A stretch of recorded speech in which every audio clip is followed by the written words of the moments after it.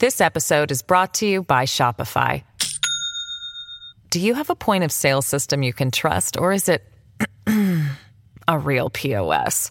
You need Shopify for retail. From accepting payments to managing inventory, Shopify POS has everything you need to sell in person. Go to shopify.com/system, all lowercase, to take your retail business to the next level today. That's shopify.com/system. Welcome to the New Books Network. Hello, and thank you for tuning in to the New Books in African American Studies podcast, a channel on the New Books Network. I'm your host, Jared Becchetti, and today I will be in conversation with Professor Elizabeth Seppi, author of the fascinating new book, Invisible Masters: Gender, Race, and the Economy of Service in Early New England, published by Dartmouth College Press in 2018. Professor Seppi is an associate professor of English at Portland State University. Invisible Masters rewrites the familiar narrative of the relation between Puritan religious culture and New England's economic culture as a history of the primary discourse that connected them: service. The understanding early Puritans had of themselves as God's servants and earthly masters was shaped by their immersion in an Atlantic culture of service and the worldly pressures and opportunities generated by New England's particular place in it. Concepts of spiritual service and mastery determined Puritan views of the men, women, and children who were servants and slaves in that world. So too did these concepts shape the experience of family, labor, law, and economy for those men, women, and children, the very bedrock of their lives. Thank you so much, Professor Seppi, for joining me today to discuss your thought-provoking new book. Thank you so much for having me, Jared. It's a pleasure to be here. Before we begin our discussion of the book, I was wondering if you could reflect on how you became interested in studying early Puritan religious and economic culture. Yeah, it's not a straightforward story. It was a surprise to me, having grown up secular in the suburbs of Los Angeles. I took a class my master's year of graduate school at the University of Chicago to fill a pre-1800 requirement. And that class was taught by Janice Knight, who's a scholar of Puritan literature, and it was called Typologies of Gender in Puritan America. And my experience of reading these Puritan sermons and kind of trying to get my mind around this theology, it was like no other kind of intellectual challenge I'd ever had in my life. Not even like community college physics when I was a senior in high school seemed more like a kind of language I understood than these Puritan sermons. And I think I was just sort of taken by the intellectual challenge of trying to read my way into grappling with this radical difference of this worldview, and also the beauty of the language, that kind of went along with it. And one of the texts we read for that class was the Samuel Willard's narrative of the demonic possession of Elizabeth Knapp, who was a servant in his household. And I ended up writing my paper for that class on it, and it ended up being my master's thesis and a chapter in my dissertation. And so, it's really, Janice Knight and Elizabeth Knapp that turned me into a scholar of Puritan literature. When you and learning the history behind the book itself is always so important for not only me, I think, to understand, but also for our listeners. And so as you began the project and the ways in which it expanded and grew, I'm wondering if you had an idea of the gaps that you were seeking to fill in the existing scholarly literature, and also how the answer to that question was informed, over the process of writing the book itself. Yeah, I wrote the book for so long, or some version of it for so long, that question has different answers. But I know in its first form, the initial work that I did on Knapp and then the chapter in my dissertation, the kind of primary focus was trying to talk about intersections of gender and class or status, thinking about like the kind of woman whose experience wasn't often preserved, in narrative form. And kind of, the trying to figure out or to use Knapp as a way of thinking through service and discourses of service as a kind of pre-modern or pre-capitalist analytic kind of for thinking about class, because and just thinking about American literary history, and I think just more in general, people talk about class and it's through a Marxist lens, and that it doesn't really apply to thinking about that period. So that was kind of the initial conversation that I thought I was having. And even when I revised that work for publication in American literature, that was kind of the angle. It was like servitude kind of had this signification that crossed between the spiritual and earthly realms, and was an essential, not just a legal status, but an essential discourse that helped us understand how people understood who they were in this world, in this social, very hierarchical world, and what their work meant, to them and to their larger culture. But I still kind of never really had pressed myself to, I'd make these kind of assertions about how complex servant was as a spiritual signifier.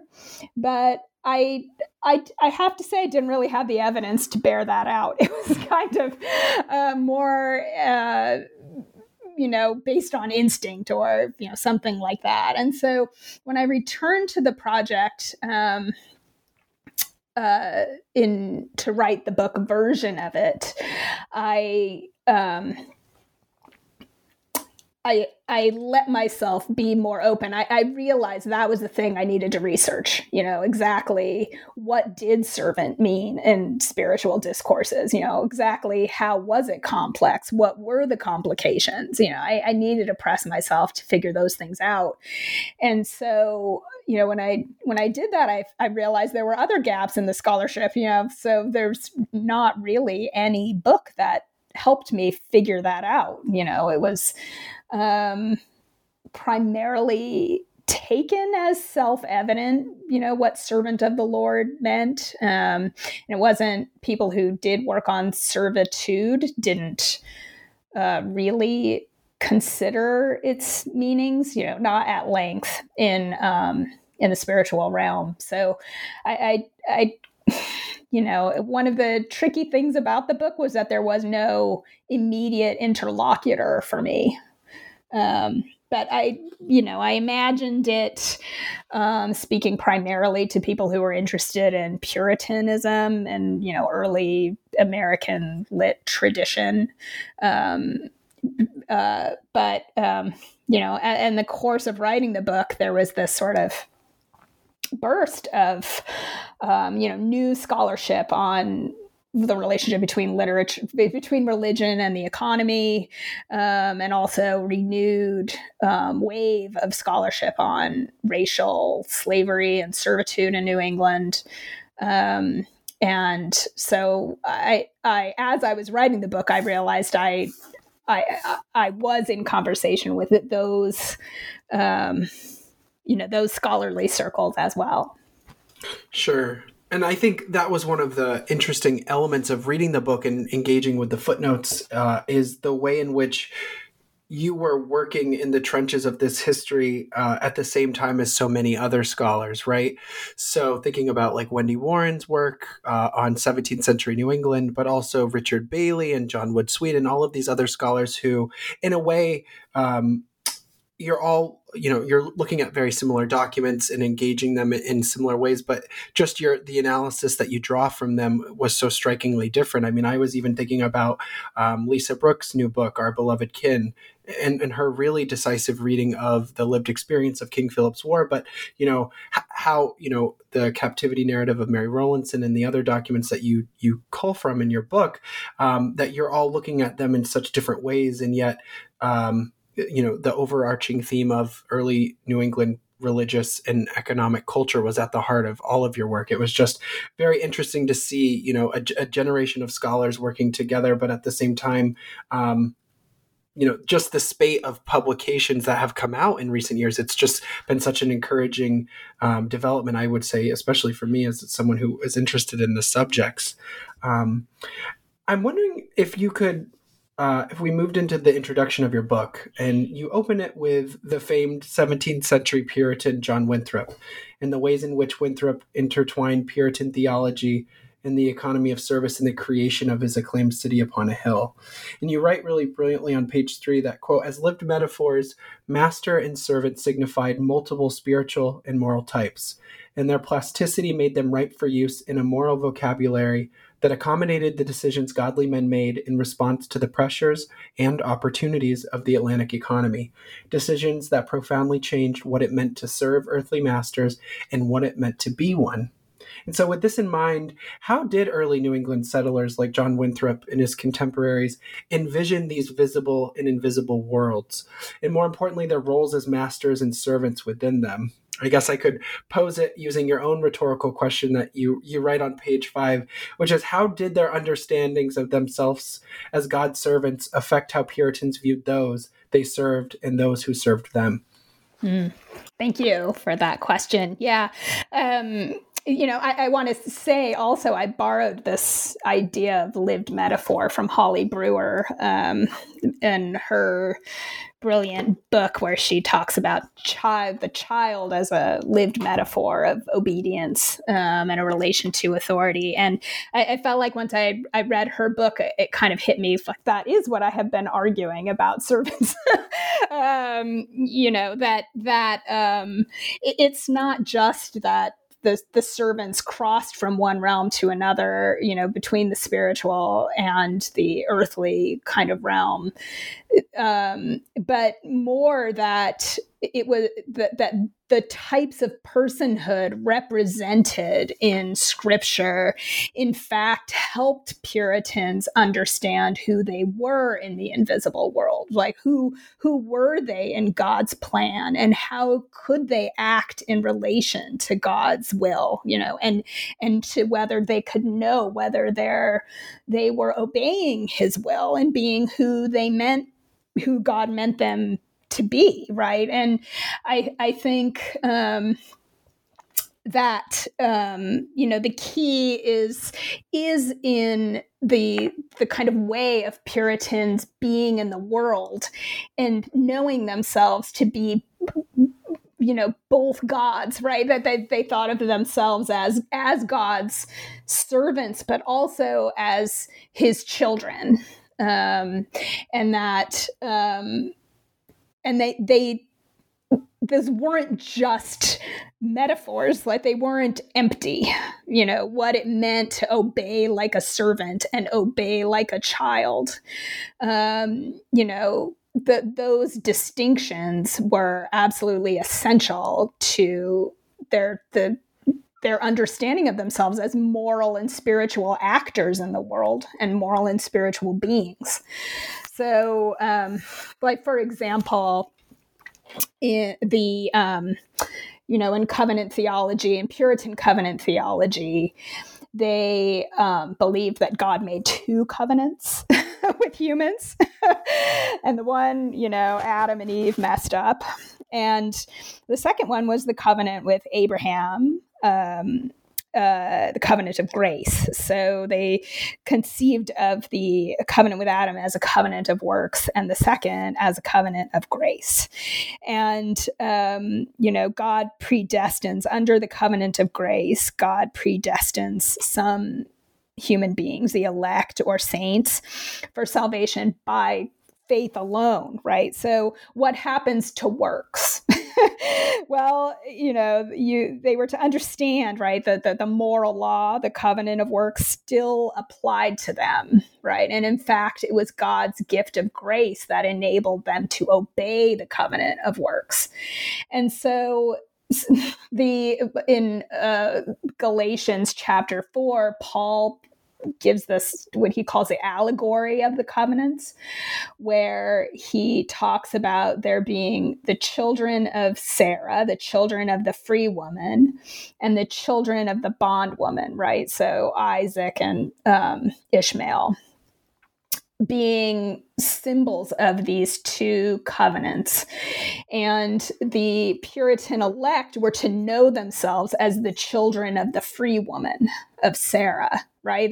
That grace was a free gift from God. They were not worthy of it, and their entire being was meant to cultivate thankful obedience for this gracious gift. But they were also meant to obey the moral law, right? And but in the allegory of the covenants, the to obey the moral law only was to be a bond person, was to be enslaved to the law, right? If you think that you can just follow the moral law and that is what it means to be a Christian, you're in bondage to the law, right? And so the key was to maintain this dialectic of obedience. So the child might inherit grace, but they still had to be moral, right? They still had to understand that they were inside also a servant, and then the servant, on the other hand, had to strive to obey like the child, to work for love, to, in whatever degraded social position one might occupy,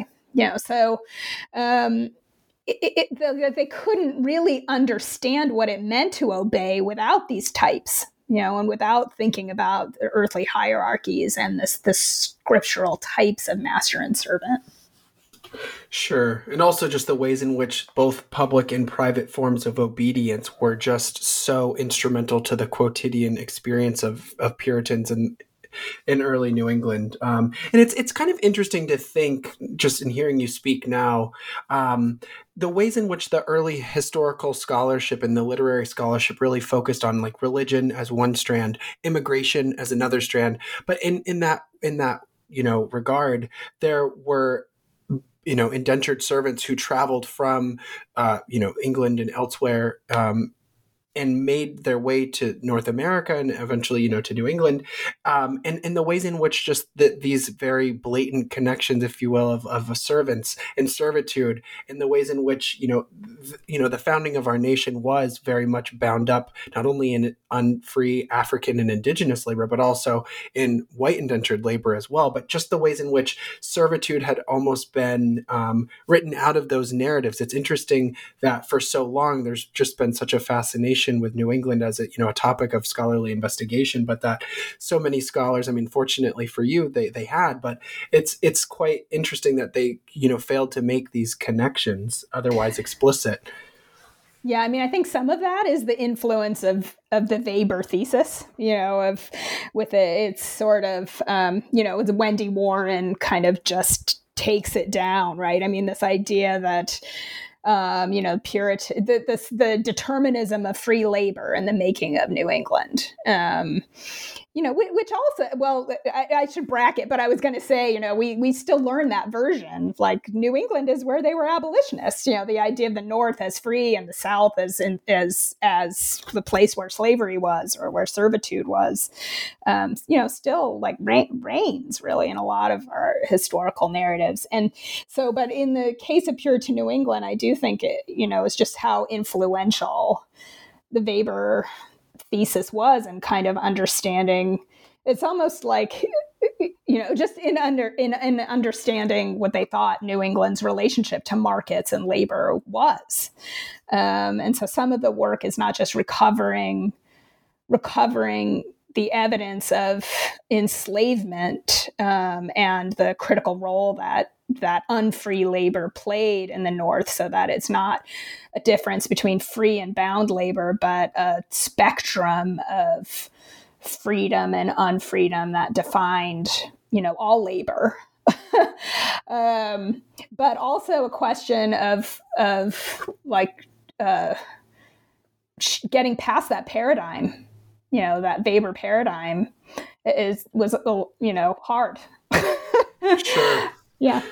It's that quote from Winthrop Jordan. I think it was an article he published in 1961. It's like the question of, I think it was something along the lines of not why slavery existed in New England, but why they chose African servants to begin with. Like, that there was just this real, and I still think today, scholars of enslavement in the Atlantic world, there is this idea and understanding that servitude writ large in New England was unique in terms of the Atlantic world, but they often fail to explore its intricacies in a way that your work, as well as Wendy Warren's and others, in order to demonstrate the ways in which slavery and servitude were instrumental, not marginal, despite, however, few, if you will, New England only had between 2 to 3% of, its aggregate population were enslaved. That doesn't mean that there wasn't a significant contribution of these unfree laborers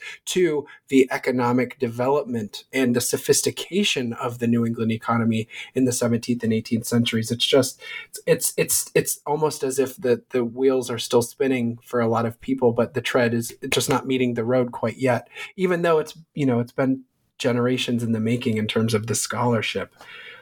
That's true. I'm really glad that you brought up Winthrop Jordan.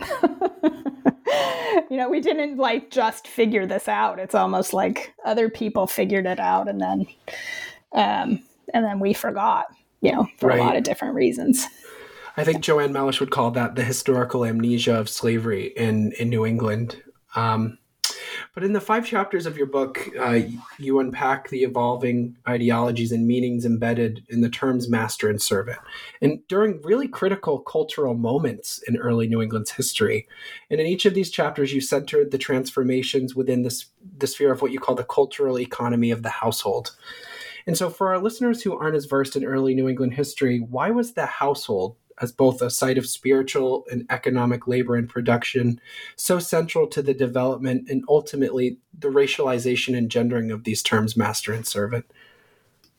Yeah, so I mean, the Puritan household was the little Commonwealth model, right? As John Putnam Demos said long ago, or Edmund Morgan and the Puritan family. So the family and the church and the state were sort of analogous patriarchal institutions.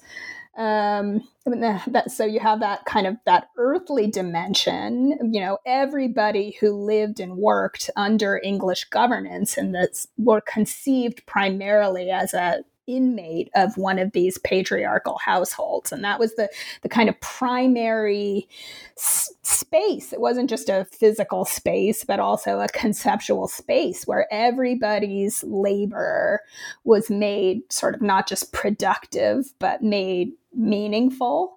And, where each kind of patriarch of the family moved between their governance of their family and their other more public roles, either as a laborer or as a magistrate or, roles they might have played in the church and then,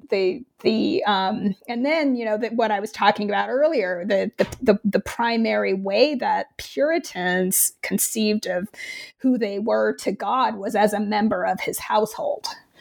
So the household itself was a kind of really important structure that kind of linked up the metaphysical and the physical world. And the thing the book kind of charts, so I talk about the economy, cultural economy of the household, in which a certain kind of obedience was both like the means of productive labor and also the end of it, so that the role of the family was to produce subjects that evinced certain kinds of obedience to patriarchal authority. And within the household, sort of every member of the household was meant in some way to emulate the servant, the kind of servant personhood, someone who would willingly obey. But then the other thing the book kind of charts is and kind of accounts for is how the family changes from this patriarchal structure to more modern version of voluntary filiation. And the internal structure of the patriarchal family, the patriarch was father, husband, master. So there was like a strain of mastery within patriarchal authority, even in households that didn't have servants.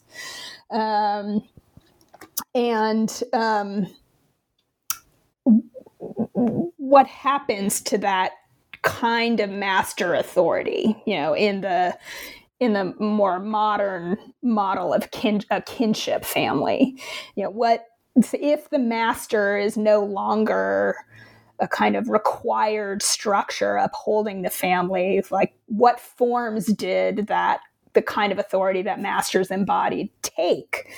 And one of the kind of arguments I make is that it's the master kind of authority serves as a sort of conceptual hinge between the family, which becomes like privatized, and the public, the realm of the state and the church. And it's the master is a kind of most outer facing. And what happens is that as the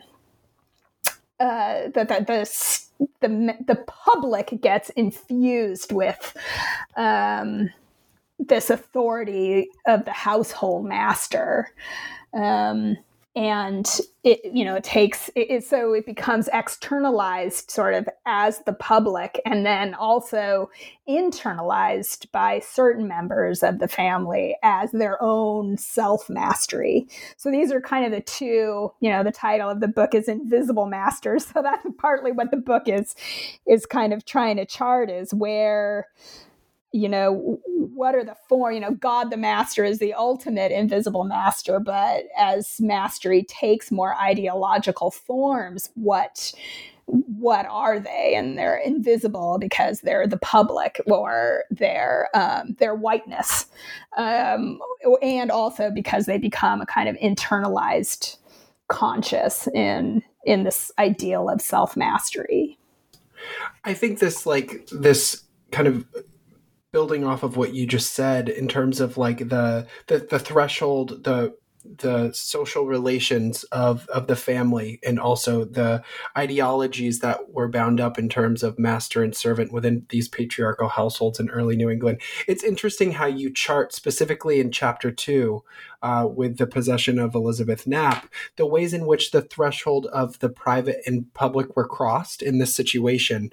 And specifically using the example of binding out of children, in my research, I often will compare and contrast the experiences of bound out children based on race, mostly in the post-revolutionary New England context. But for me, understanding this much longer history that, is borrowed from Old English law and practices, but the ways in which that these competing ideologies of mastery and servant played out in the case of Elizabeth Knapp.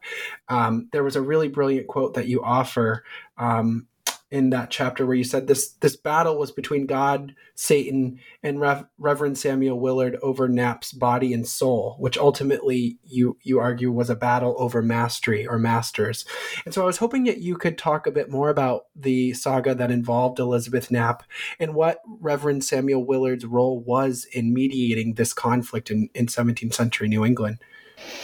Yeah, so it's one of the few kind of commonplace ways of thinking about how servitude did work in New England, right? I mean, that historiography did acknowledge was the persistence of this putting out system, right, or binding out system where children from other families would be bound out as servants into more elite families,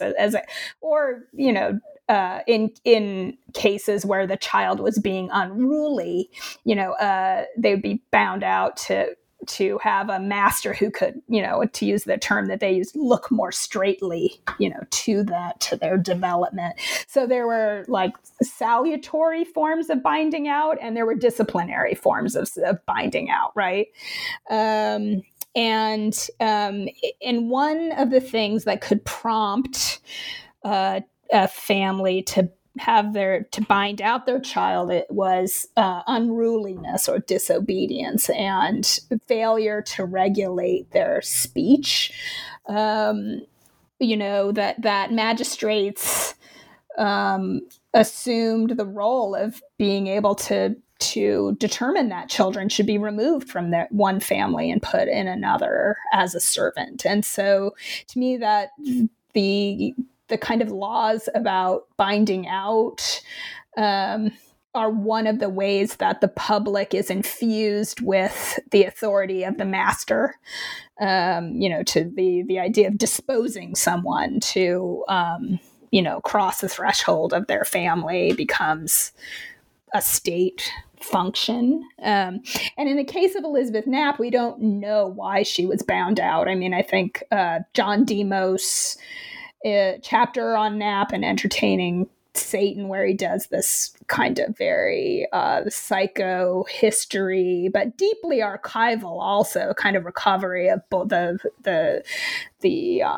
histories of both the Knapp and Willard families, sort of suggests several reasons why, what it might have meant and why. But one thing I learned was, that Elizabeth Knapp had a cousin in a neighboring town, Watertown. Her name was also Elizabeth Knapp. And she was bound out. The cousin had been bound out because she was not governing her tongue, to use the term. And so I think given what had happened, what the form that Knapp's possession takes with this kind of very spectacular performance of an unruly tongue and an unruly voice of ventriloquizing Satan is one element, but also Willard describes like her actual tongue kind of curling to an amazing length out of her mouth, and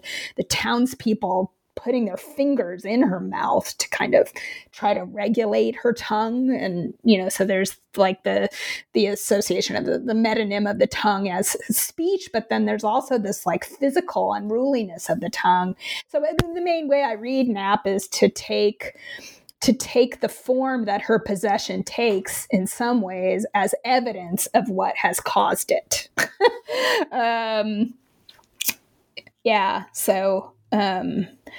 And so she's bound out, even though her father, her family wasn't the poorest family. Her father was sort of middling, and he was a select man in the town. And he signs Willard's. He's one of the men who signs their hand to Willard's contract. And Willard is like at that point a young minister. It's his first role, his first job. But nevertheless, she's bound out to his household. So she is a servant in his household when this episode occurs. And that just can't be coincidental. It has to be causal. I think in a lot of ways, too, your reading of Knapp's possession by the devil, and also the difference, there's this, I think, fixation to think about 1692 and the hysteria that the Salem witchcraft trial unleashed in terms of both early New England history and culture, but also just cultural memory.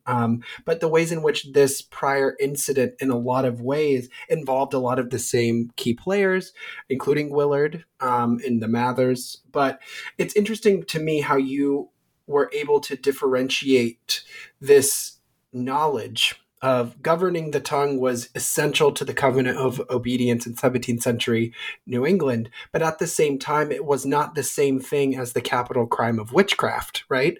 So the possession almost excused the inability to govern the tongue. The afflicted couldn't control themselves, and thus were almost excused for whatever, blasphemy would have come out of their mouths. But it's interesting how you read this demonic possession of Elizabeth Knapp through the lens of mastery and servant, and how the devil rather is acting as master. And the example that I was hoping that you could talk a bit more about was the situation in which she is instructed, as she recalls and as Willard recalls in his narrative, to write her name in Satan's blood book. And when she doesn't know how, he takes her hand and guides her. And I just found that example was so striking to demonstrate all of these different, a bit more abstract arguments that you're making in the book about the racialization, ultimately, because there is a very racial connotation to her possession and what the devil claims, who is inside her, but also the gendering of this and how it connects both the visible and the invisible worlds, if that makes sense. Yes, absolutely. I mean, the signing of the Devil's Book, which is a spiritual crisis and is the main kind of point of drama and conflict from Willard's perspective. Did she sign it? Did she not sign it? And she confesses to signing it, and then she denies that she signed it, and then she confesses she signed it, and she says the devil wanted her to sign it twice, and sometimes she talks back to him, and sometimes she doesn't. But at all points, she's orienting herself and her account of what is happening in relation to an entity she conceives as a master. And in the signing of the book, in the passage that you just read,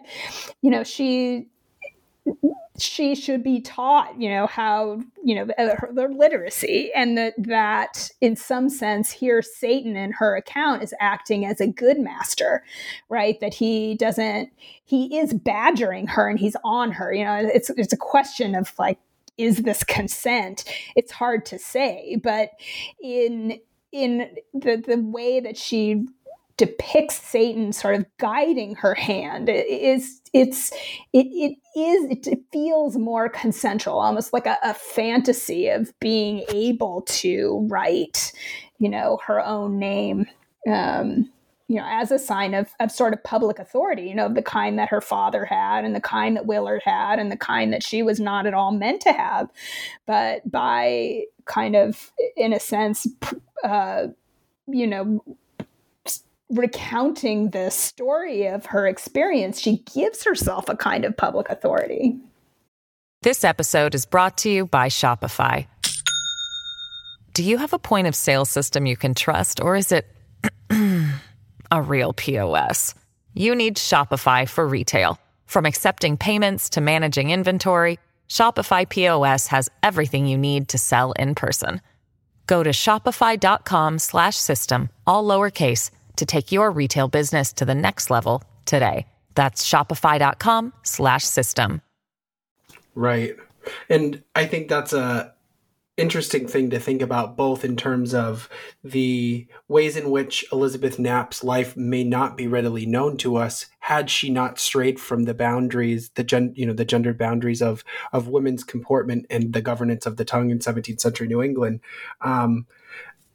But also the ways in which it made the possession itself legible, in that she was acting in ways not only in terms of her, ventriloquism and the contortions of her body and the elongation of her tongue, but also I think the ways in which it allowed for Samuel Willard to insert himself not only as her literal master, but as the master of this community in terms of his spiritual leadership, but also the ways in which, acting as a servant to God, he was guiding her and casting the devil from her. It's a very interesting and yet poignant example, like I said earlier, about a lot of the points that you were making earlier. But, the one other thing that I could not help but recall in terms of this saga was the use of fear tactics that the devil used, which is in line with your examination of servitude and mastery, and that, like, the covenant of obedience required servants to obey their masters in their lawful commands, but also if they didn't, covenant theology allowed for a level of punishment or of retribution, right? And so it was interesting, I think, in that example you talk about, the devil offers to do her labor for her, and she says no. And I was just wondering if you could recall that scene for our listeners and talk about the ways in which you were able to really analyze this through the lens of master and servant.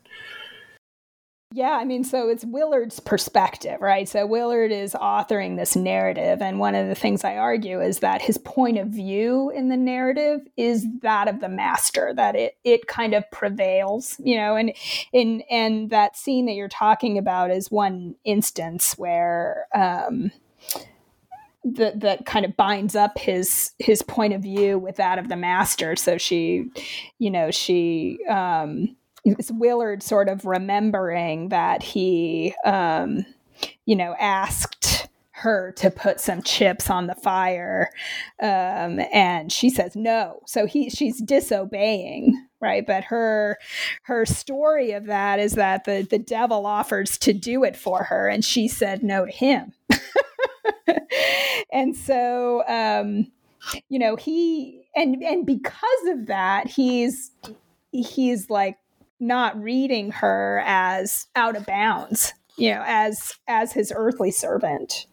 I mean, I think the thing about the nap and the demonic possession is the way it resonates with like the Orthodox child. The what she's doing is making visible this work that all Puritans were meant to be doing, which was internalizing the will of the master, obeying from fear and from love, learning to kind of synthesize those things, to obey any man, any earthly man as if a father, right?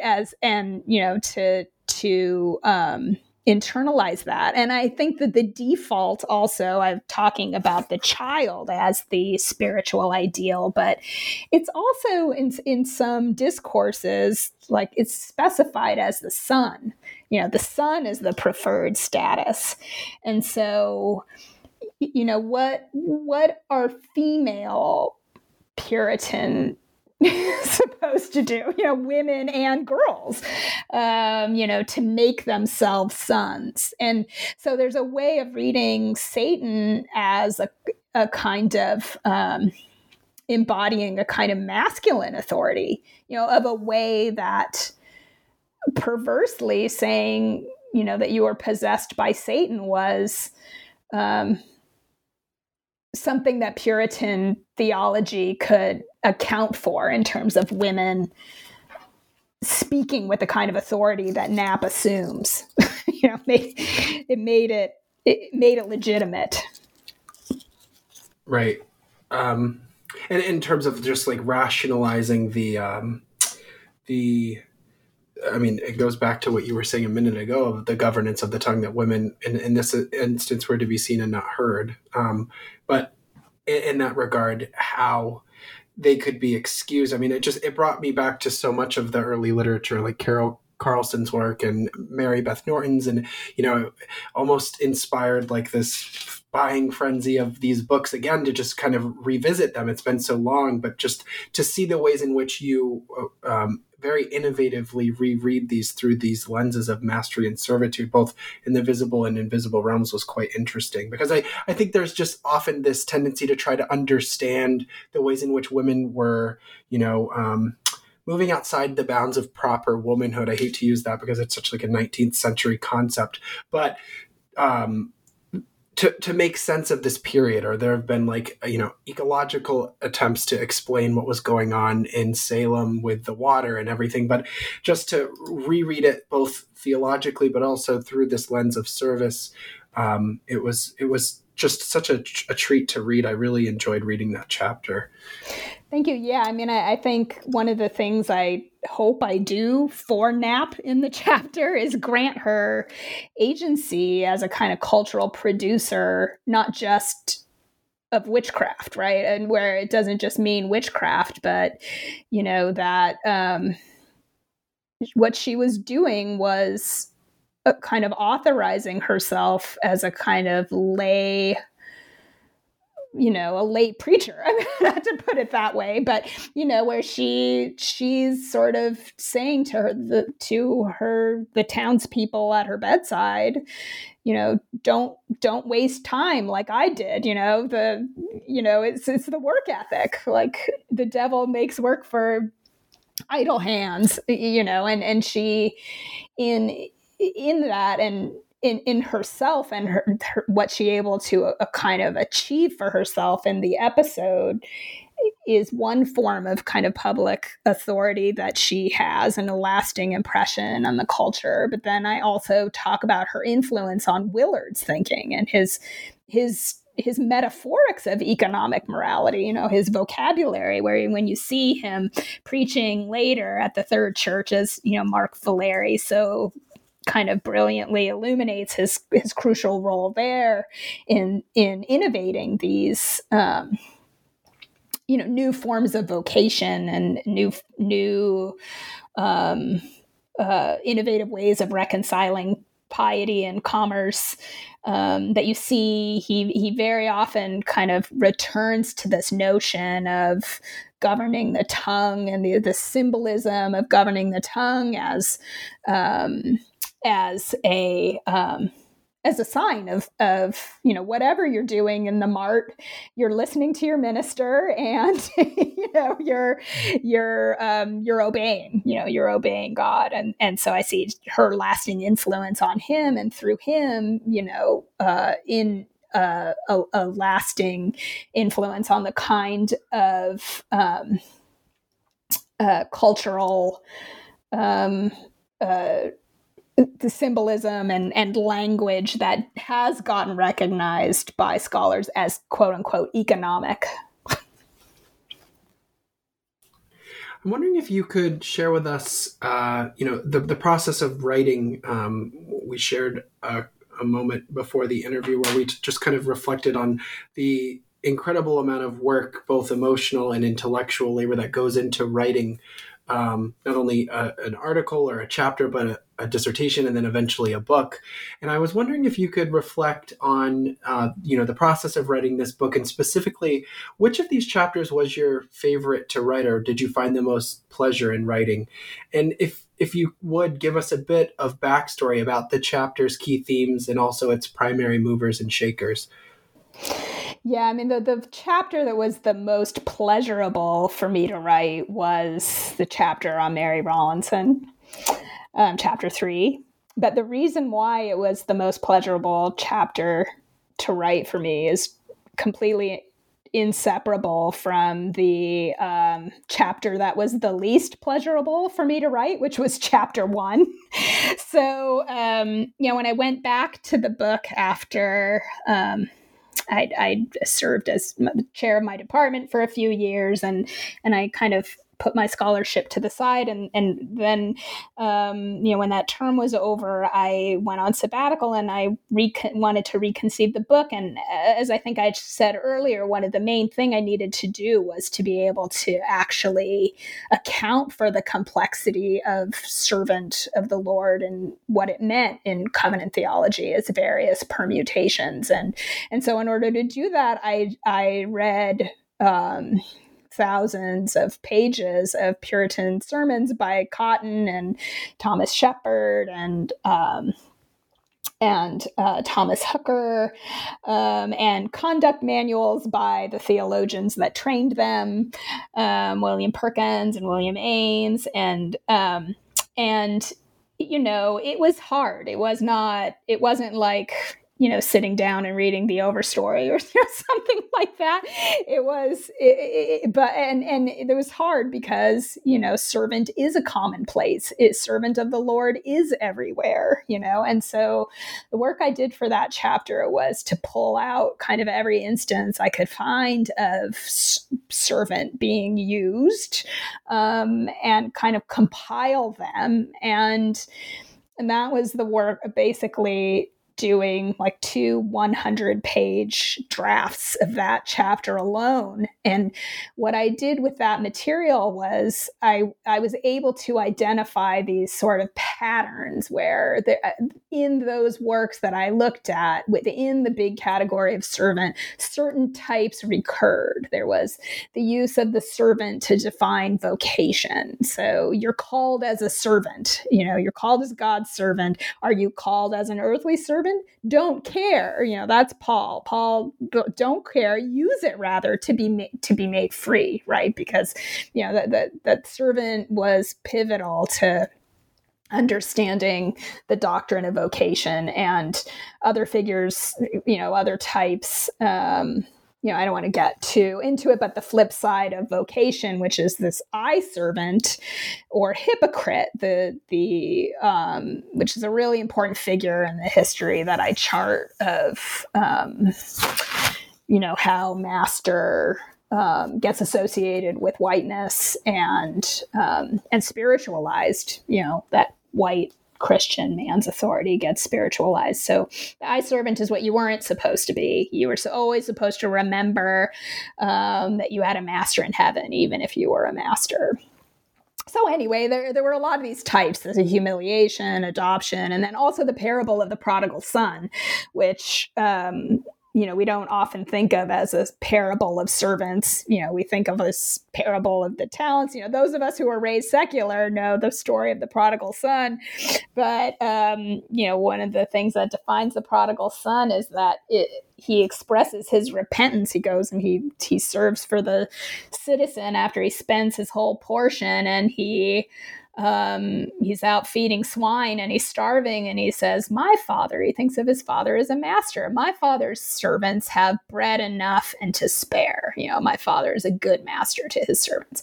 And then he says, I'll go to him and I'll say, I have sinned. I'm not worthy to be your son. Make me your hired servant. And then of course, when he goes to his father, he's rehearsed that, what he's going to say to his father, and he starts to say it, and his father cuts him off. And, he says, no, you're my son. And he tells his servants, go feed and clothe him, kill the calf. And so the form of repentance is willingness to be a servant. And the form of forgiveness or mercy is treating your son like a son and your servant like a servant. And so all of these various types that I discerned or distilled from this hideous mass of material from those early works, it's kind of, once I had that lens of seeing these types, I came to reread, Mary Rawlinson's narrative, which I, read and studied for so long and teach so regularly. So I felt very familiar with it. And I remember the first time I reread it, to work on the chapter, and read it with this lens that I had created for myself of these servant types. And I saw them everywhere there. And I had never seen them there before, even though I had been working on servitude for a really, really long time. And, I perceived things in her narrative that I hadn't totally understood before. And I felt like when I saw them in Rawlinson's narrative, I thought, I'm right about these types of servant and their complexity and their various forms, and they persisted. And I can see Rawlinson using them, and then also using them to innovate in this way that I argue that she is. So writing that chapter was so pleasurable, in part because it was my reward for having slogged through all of that material in chapter 1 and having that pleasure of like rediscovery and of satisfaction, and kind of seeing this whole new world of meaning that I had never seen before. I'm wondering if you could give us just a bit of a backstory to Rawlinson's narrative, and for those who might not be as familiar, and specifically the ways in which your analysis of her well-known captivity narrative among scholars of early New England, how yours differs, and specifically your very poignant argument that the narrative offers just very striking evidence of the racialization of obedience that starts to take hold in turn of the 18th century New England. Yeah. So, I mean, one thing that happened was I was using the Neil Salisbury, the Bedford edition, as my primary text. And he includes in the back, the contextual documents. One of the ones he includes is a list of Native children that were bound out to English masters after the war. And I just kind of had this aha moment of reading Rawlinson's text, in its post-war context, right, as participating in that project of binding these children out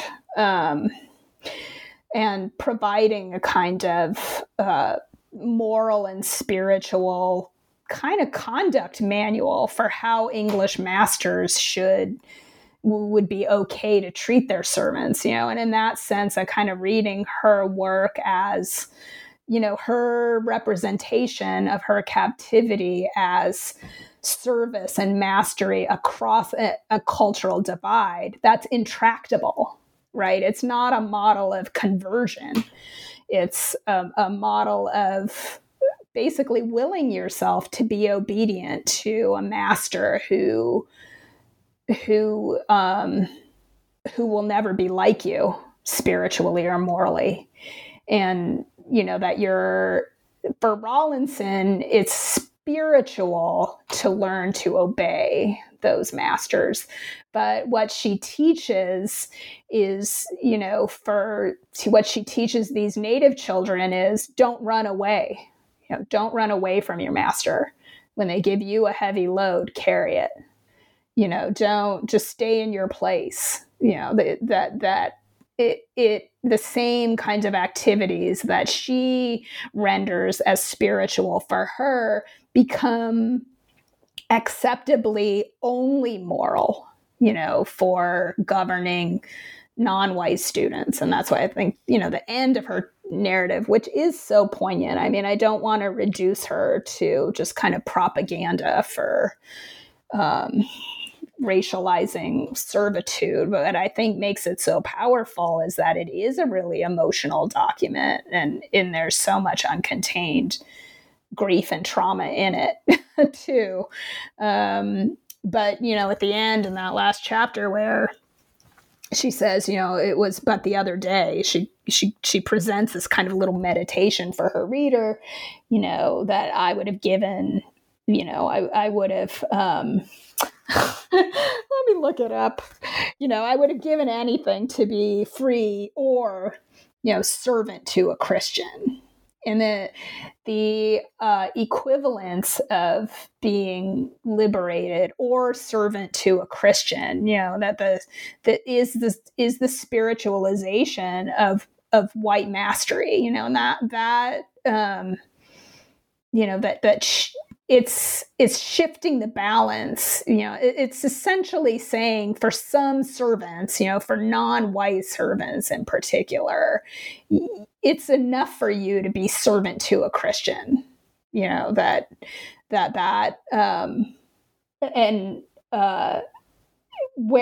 math, and importantly, that the masters of such servants didn't have to worry themselves about the souls of those servants. And it's in that kind of exalting of their own mastery over, in particular, non-white servants, that these white Christian men start to compete with God's mastery and, create these kind of new callings for themselves as masters of non-white servants that, that behavior would have been, or that kind of thinking of themselves competing with God's authority, master's authority, or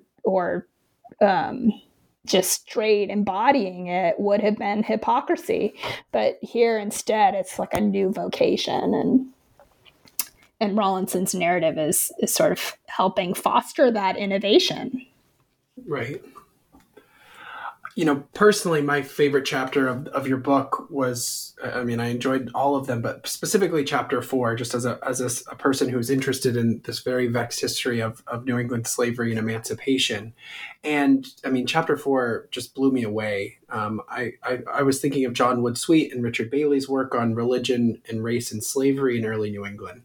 But in a lot of ways, I think that your chapter was one of the most powerfully argued intellectual histories of race, and really how early New Englanders ironed out the wrinkles in the racialized elements of the term servant and the term slave.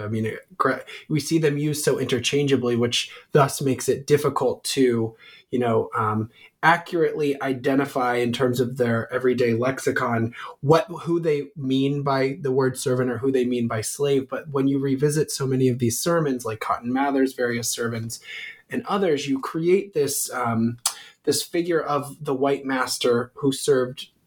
They were a master in 3 regards: masters to white servants, they were masters to captive African and indigenous servants or slaves, and they were also Christian servants to God.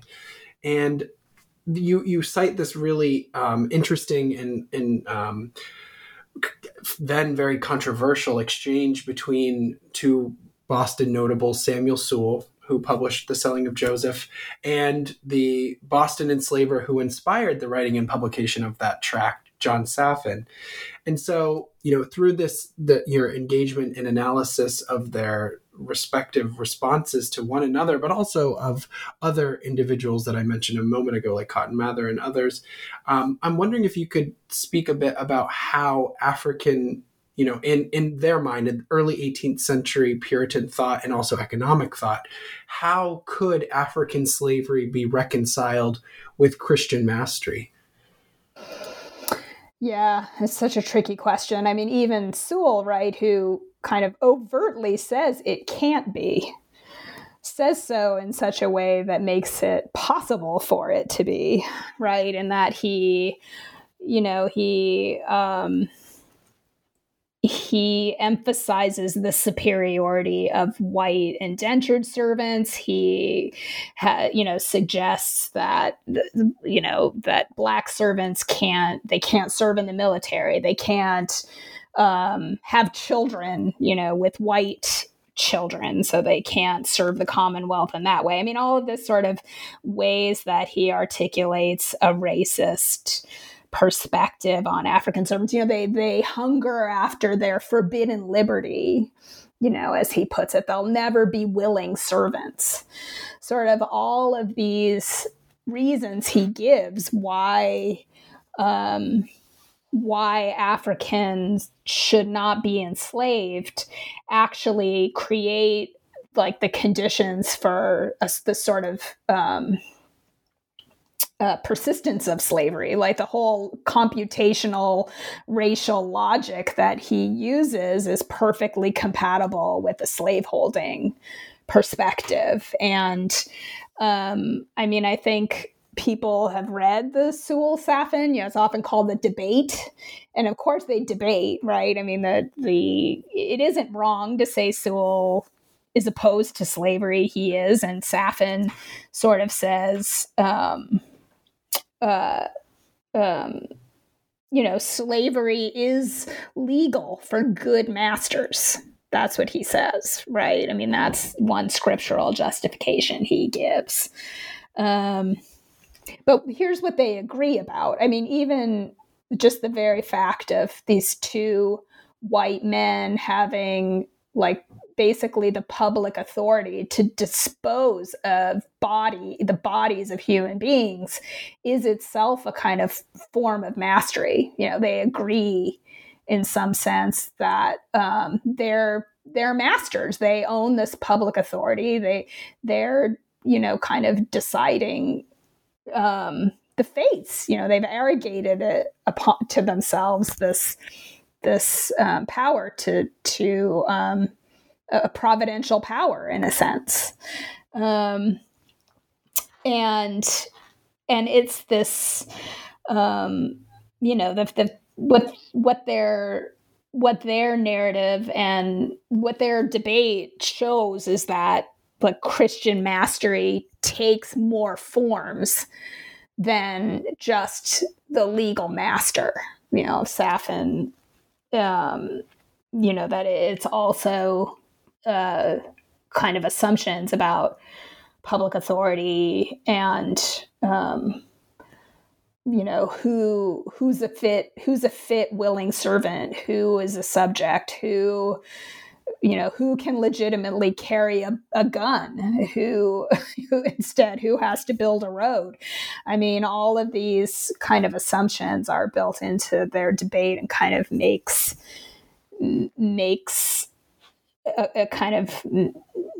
their positions from one perspective more similar or congruent than they might seem facially. Right. And it's interesting to read this exchange or this debate within the broad, as a cultural production of its time through the lens of these laws that you were just referencing in terms of the New England Black Codes that were passed in the early 18th century, which are truly having to grapple with the increase in unfree African and indigenous labor in the region, but also to govern the commerce of exporting and importing African and indigenous slaves throughout the Atlantic world. And so it's at this very moment where I think, in my opinion, your argument and the salience of your argument about this register of servitude and both, the metaphoric idea of connecting the invisible world or the spiritual realm with the very tangible physical realm and the economy, this is really when I think that argument is made the most clearly, because this is precisely when New Englanders look to the sea to, I think it's in Wendy Warren's formulation, is that the Atlantic, they look to the Atlantic to fulfill these requirements, because these ideas or the Weber thesis, it just doesn't ring true. I mean, and even the actions of late 17th, early 18th century New Englanders demonstrates that there is this steadfast commitment to the use of unfree African and indigenous labor to build this acclaimed city upon a hill. And I think for me, in that chapter, by going through the sermons of Mather and also these, the debate between Safin and Sewall, this idea is really spelled out the most clearly, in which, servitude and economic profit were the most demonstrably important aspects of Puritan life at this time, if that makes sense. Yes, I mean, it makes perfect sense. And the laws, sort of encode, a lot of these sort of and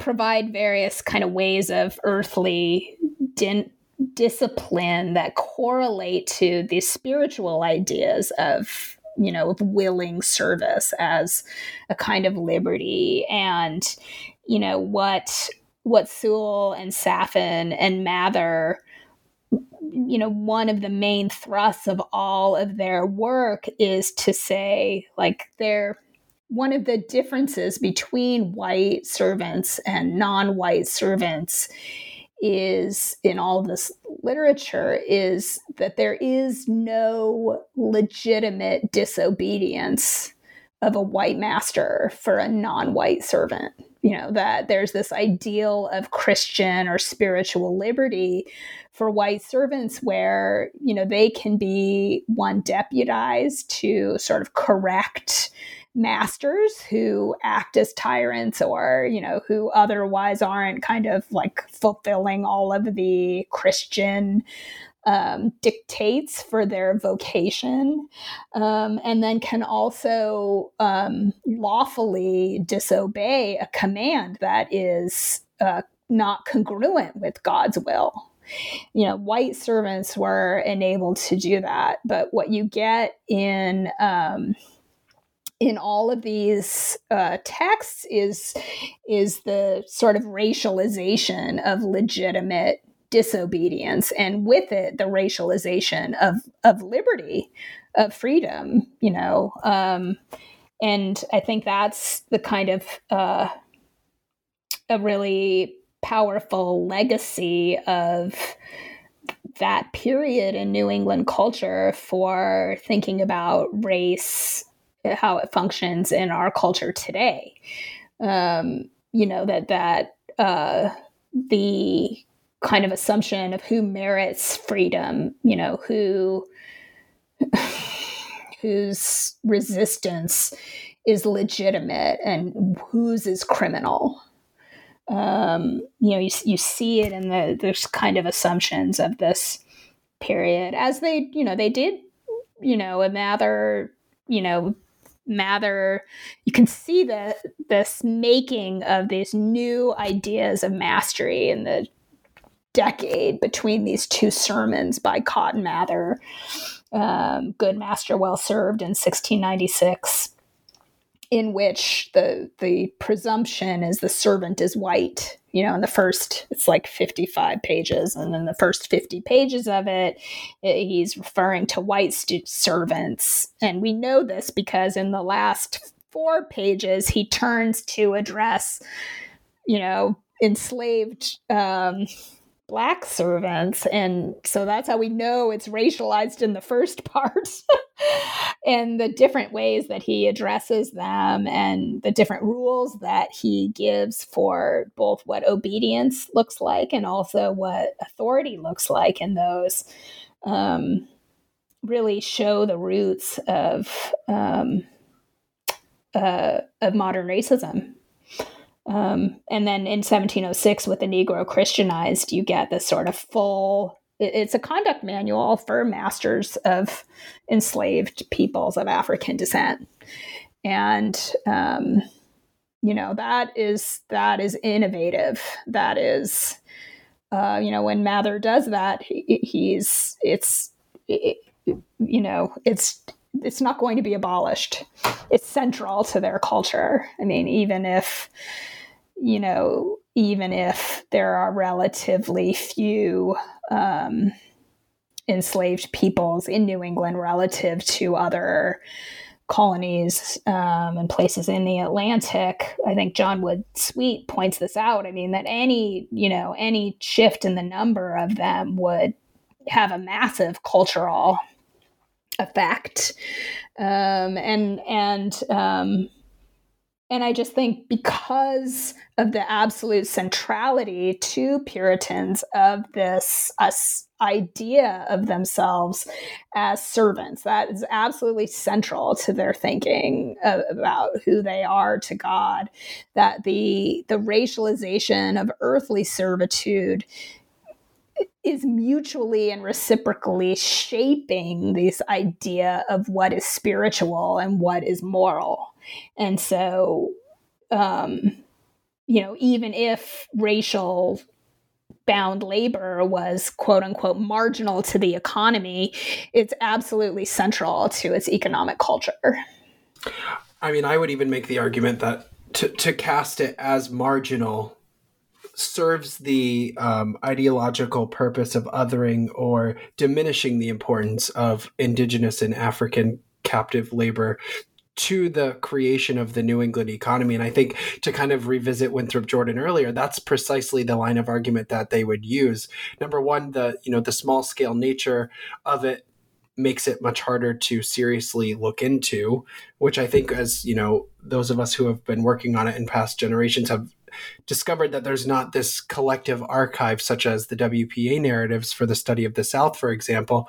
We have to go into towns and different, town meeting records, wills and probate records, church records.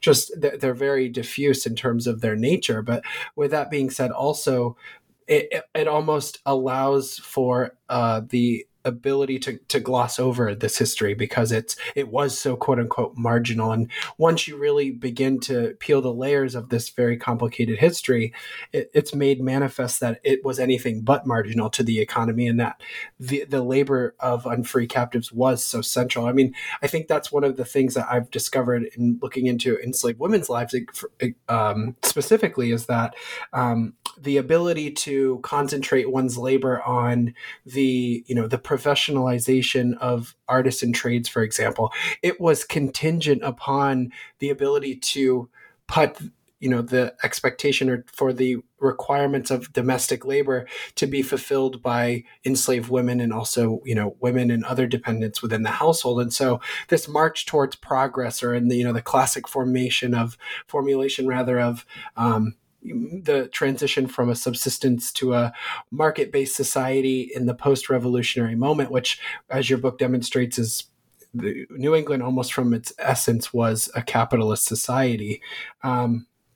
The ability to focus labor and to create this market economy was very much bound up in the labors of enslaved women and men throughout the region. But one of the last questions I wanted to ask you, in addition to what you're working on now, is what you hope the biggest takeaways readers of Invisible Masters will have when they set the book down. Well, the main thing I hope is that they never think about the work ethic the same way again. And we'll understand that it emerges from racial slavery. So, I mean, thinking about, all of the qualities that get associated with the work ethic as a dominant kind of American labor ideology. I think if we credit Puritan New England with quote unquote, inventing it, as has long been thought, then we have to understand the role of racial slavery to its formation. And that's kind of one of the big arguments that the book makes, is that it does emerges from there. I think also the just centrality of ideas and types of master and servant personhood that formed ideas about personhood, about authority, and who has legitimate authority and who should obey, that these ideas were essential to the kind of lived experience of all people, not just people who were masters and servants.